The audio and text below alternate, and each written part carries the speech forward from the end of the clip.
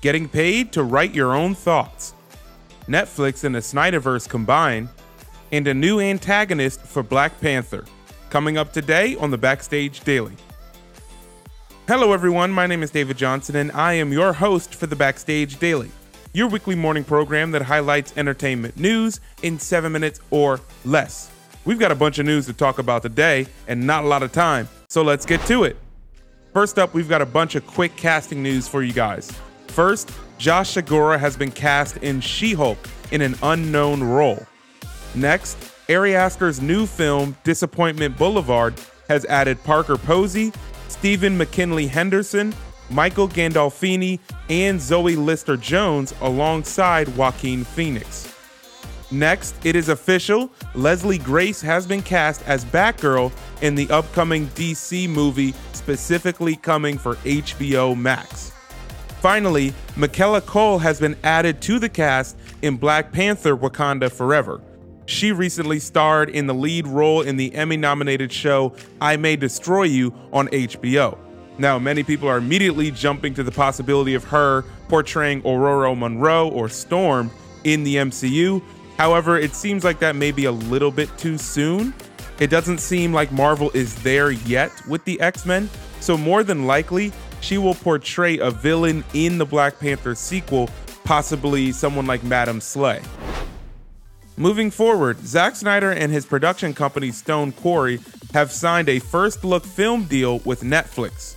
Now, this deal includes the Army of Thieves spin-off from the Army of Dead, it includes a sequel to the Army of Dead Zack Snyder movie, and it also includes the untitled Star Wars-inspired movie that he is currently creating, and a whole lot more.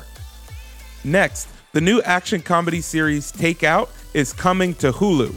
Lana Condor, who played opposite Noah Centineo in the Netflix trilogy To All the Boys, she will star and executive produce this series from Randall Park and Michael Golamko. Now, the series Take Out will follow a restaurant employee on a secret mission to take down an evil crime syndicate in New York City.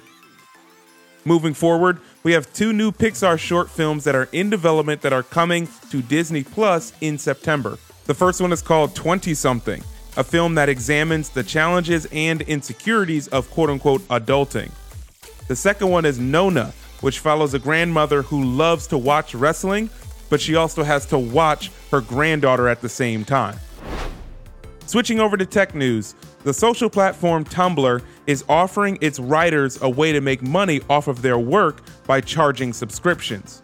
The feature, called Post Plus, lets creators offer a $3.99, $5.99, or $10.99 per month subscription tier list, which will give readers access to any posts that the originator decides to designate as for subscribers only. Now, Facebook is also starting to test the waters in this area and is starting to create a subscription newsletter product called Bulletin. A wide launch of the feature is planned for this fall, with Tumblr only taking a 5% fee as opposed to the competitors taking a 10% fee and iOS or Android taking a 30% fee from their app stores. In our gaming news today, after chasing in the shadow of EA's FIFA for many, many years, Konami is officially renaming the Pro Evolution Soccer series to be called eFootball.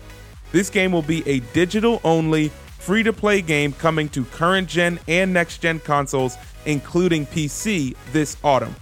It also marks a shift from Konami's Fox engine to a custom-built new engine created with Unreal 4. Now, it appears that all versions of the game, from new-gen consoles all the way to mobile, will in essence be the same game.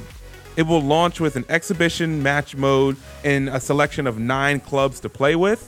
However, it will sell the other modes as optional DLC, seemingly allowing players to pay for what they want in their game. Later on today at noon Central Time, Backstage OL will be live on Twitch to discuss the EA Play Gaming Conference that happens at noon. So make sure you check out the Backstage OL Twitch page right after our Backstage OL live show.